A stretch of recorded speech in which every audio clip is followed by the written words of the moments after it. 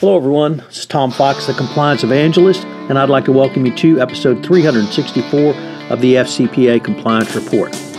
As this is the first podcast of 2018, I hope you had a very happy new year, and now you're ready to get to the work of doing compliance in this new year. Today I have with me Jerry Zak. Jerry is the incoming president of the Society of Corporate Compliance and Ethics, the SCCE, with the impending retirement of Roy Snell. Jerry is stepping into that role.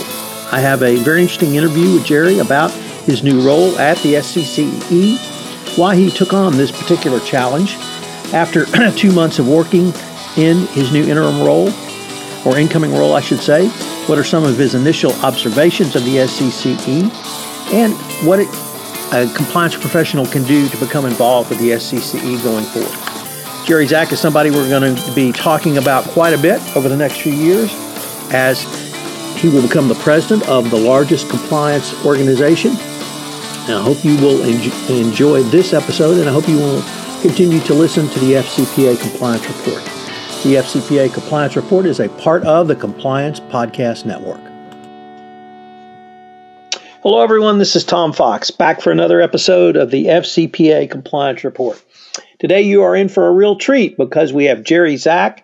Jerry's the incoming CEO at the Society of Corporate Compliance and Ethics, and also HCCA. He came on board on November 1, I believe, and he has a very interesting background that we're going to get into a little bit in the podcast. But Jerry, welcome, and thank you so much for taking the time to visit with me today. Well, thanks, Tom. It's a pleasure being here. It really is. So, Jerry, I mentioned your background because I'm a lawyer, and many of the folks I know in the compliance profession came to the profession either from the general counsel's office or from outside counsel position or some other legal position in a company. But your background is a little bit different. You're a certified fraud examiner. You're a certified public accountant. You're a certified internal auditor. You're certified in risk management assurance, and you're a certified compliance and ethics professional. Can you tell me how you got into not so much the fraud examiner role, but maybe really the compliance world?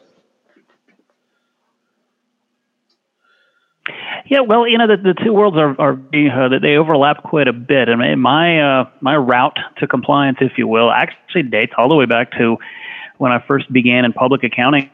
I want to think how many years ago. Many years ago, in audit, even from the get-go, when I was doing audit work, I was more of a compliance auditor. The nature of the audits that I was working on at the time were heavily focused on both compliance and financial. So, like nonprofits and government contractors and federal funding and financial institutions, groups like that. So it really, from the get-go, I had a bit of a flavor for compliance. But really where I got most heavily into compliance was through the investigative side of things. In compliance investigations, in my initial investigative work really focused heavily on regulatory compliance and violations thereof. And then from there I got more into the fraud-related investigations area, which of course in many organizations, that either reports up into compliance or there's at least some sort of touch point with the compliance officer and the compliance office of an organization. So so most of my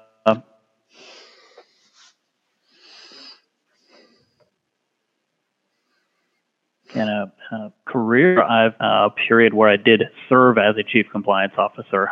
But other than that, my approach into compliance has been as an outside advisor, investigator, and as well as an advisor who would design or evaluate compliance and ethics programs for a number of different companies. So, Jerry, as I mentioned, you came on board with the SCCE and HCA on November 1, and I believe your title is the incoming CEO. I was wondering if you could explain what that title means and what your current role is at SCCE and HCCA. Sure. It's a good question because it really, the title actually reflects a great deal of thought and consideration into this transition plan. Roy Snell, who was, one of the founders of this organization, and it's been really its only CEO, over the years, had announced that he wanted to step away, but he wanted to not just locate a new CEO, but to really integrate a new CEO and make for a very successful transition. This area where a lot of companies really get it wrong in terms of a transition. There's a 1 month overlap, and good luck to the new guy kind of. We're continue on as the CEO for another year, actually a little bit more than a year. Roy will have the title of CEO up until about March of 2019. At that point in time, then I will have been fully acclimated into all the activities of the association and really know everyone much, much better. So at that point, it's in March of 2019. That I will this into who's involved, in other words, and will be active with the association, but more on other types of special projects and needs of the association at that point. So one thing I've really been intrigued by was why did you want this challenge? Obviously, to have a role like this is I would have to say if not a dream job, certainly a very plum job. You left the consulting world to come into the nonprofit world. But what was it that attracted you? And of course, you had to go through a very public process that not all members were a part of, but we were certainly aware that the organization was going through this. And what was it that attracted you, Jerry? Well, really, part of it is you hit the nail on the head there when you said it's a bit of a dream job. And the reason it's a dream job for me is because it really, I've got a passion for the mission, for starters. The passion for the ethics. I sometimes joke with people. It started out years ago when my father was a career IRS examiner, so I guess I had compliance in the blood from the very beginning. But as I said, it's about my whole career. I've been involved with compliance in one angle or another, and that combined then with, I had my own practice, my own business here at the association. I enjoyed my previous experience as an executive within a nonprofit membership organization back when I was at the Optical Society. So, it really seemed to hit all the different areas that I really, really enjoy and have been successful at. So it really does a wonderful combination of challenges and opportunity. Organization itself is very, very. It's not like coming into a crisis mode as a new CEO. Things are running very, very smoothly. So it's a very stable group with a strong staff and a great faculty. So it kind of as you said, it's a bit of a dream job in that respect. It's a very very stable, healthy step the organization to its next level. So could you give us, after some maybe 6 weeks on the job, what are some of either your initial observations or perhaps things that surprised you, even though you'd been a member and a CCEP as well? Yeah. Sure. It's a good question because I think probably the main thing that I don't even know if I would call it a surprise, but one of the it's a very pleasant surprise if you can call it a surprise that the members have. Everyone knows about Roy. Everyone knows about the great faculty at the academies and those folks. So that part I already knew about. But what I didn't recognize until this came about is the passion that the members really have. I've received so many hundreds of messages from members just wishing me nothing but success, offering their support. This is a membership that really wants to help move this profession forward and continue the momentum that the organization already has, that is solely attributable to the Roy Snells of the world and the faculty, the Debbie Trucklasses, and all those folks that really have played such a key role in this. But the people want that to continue. They want it to keep growing and keep being successful. So I've had nothing but great wishes from everyone, encouraging me and asking if I need any help.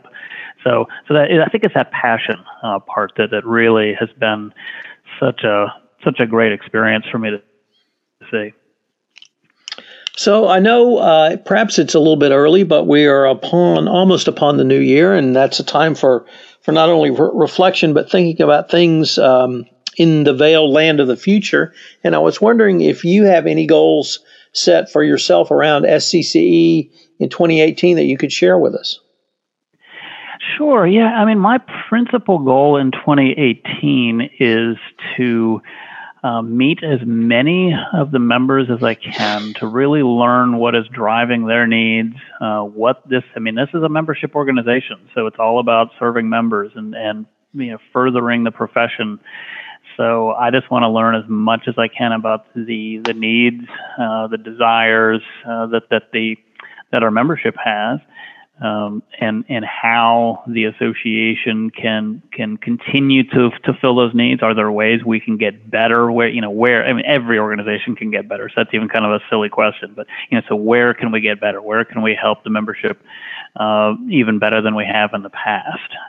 What is it that they love about the organization? Is there anything that they'd change about the organization? So for me, that's one of the beautiful things about this nice transition plan where Roy will be at the helm for the next year, is that I can spend this next year really just learning this organization, really getting, and not just how it operates, that's kind of the easy part, but it's learning it from the standpoint of from the members, meeting them firsthand, going to visit them in their places of business, in fact, to kind of see what their main concerns are and how this association can help them do their job better, and how we can continue furthering this as a profession globally.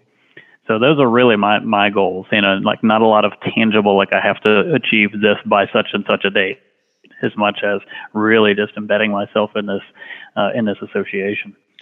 So, Jerry, that sounds like to me that's going to require if not extraordinary, certainly a fair amount of travel on your part, given the widespread nature of SCCE conferences, but also the academies literally across the world. Yes, yeah, I plan on racking up some frequent flyer miles this coming year, because that's the way to do it. I'm going to get out to as many of these as I can. I've already got, I've been putting together my travel schedules so far just for the first few months of the year. And, I've got a lot of trips on the books, because I don't just want to show up and spend a couple hours and, one day and head back. I want to be there and meet the members during breaks and talk to as many of them as I can. So when I do go to these conferences and academies, I'm going to be there for the duration. So you're absolutely right. That was going to be a fair amount of travel. So one of the things that intrigued me when you and I first spoke was you asked about my involvement with the SCCE, and that really led me to wonder, or at least ask you, if someone's listening to this podcast and they're intrigued with SCCE, how could they get involved? We mentioned the conferences, we mentioned academies, but there are really a multitude of ways that literally any compliance professional or practitioner can become involved with the SCCE. What are some of the areas that you would highlight? Well, the main ones is just in sharing of knowledge, sharing of resources, sharing of expertise through either speaking or writing. We're always looking for new folks to share their knowledge, particularly in the written form, in terms of contributing to whether it's, we've got some newsletters, magazines, there's so many different avenues, and we'll probably, develop new avenues, over the coming years, for members to share their knowledge. So people who are willing to, you don't have to write a book, you can just write short pieces that will help, share some knowledge. And then of obviously the speaking opportunities. So when we have these call for speakers for the conferences, really, I strongly encourage people to submit things for these conferences. It's a great way to further your career, as well as to then share knowledge with the entire profession. And there's going to be even more of these opportunities as we grow. There's going to be even more pressure for us to add more and more different events and different avenues for sharing of knowledge. So that's far and away the biggest. And getting involved at the regional and local level as well. So, Jerry, unfortunately, we're near the end of our time, but with your desire to meet as many people, members of SCCE, and those who might be interested, if anyone wanted to contact you, what would be the best way for them to do so? Well, probably the easiest is just I'm easy to find on LinkedIn, but also just my own email is very easy. It's just Jerry.Zack, so GERY.ZACK @corporatecompliance.org. Please send me a message or connect with me on LinkedIn. I'm very easy to find there as well. I'd welcome, starting to hear a little bit more about everyone's roles and what they would like to see out of the association, as well as what they've gotten out of the association already. So I've been visiting with Jerry Zack, the incoming CEO at the SCCE and the HCCA. The LinkedIn profile is something that's near and dear to my heart because Roy Snell told us to link in with you at the last Compliance and Ethics Institute. So I understand that you nearly broke LinkedIn that day with the request. But Jerry, I'm greatly looking forward to working with you in the future. And thanks again for taking time to visit with my listeners. Hello, everyone. This is Tom Fox again. I'd like to thank you for listening to this episode of the FCPA Compliance Report. If you are interested in elevating your compliance program, this month of January 2018, I'm running a 31-day podcast series entitled 31 Days to a More Effective Compliance Program. In it, I take the most latest pronouncements from the Department of Justice, which were the 2017 Evaluation of Corporate Compliance Program document and the new FCPA Corporate Enforcement Policy, and incorporate those into the existing 10 hallmarks of an effective compliance program. It's a fascinating exploration which will give you solid tips to upgrade your compliance program throughout the month. This is Tom Fox. Thank you again for listening. I hope you will join me again for another episode of the FCPA Compliance Report. The FCPA Compliance Report is a part of the Compliance Podcast Network.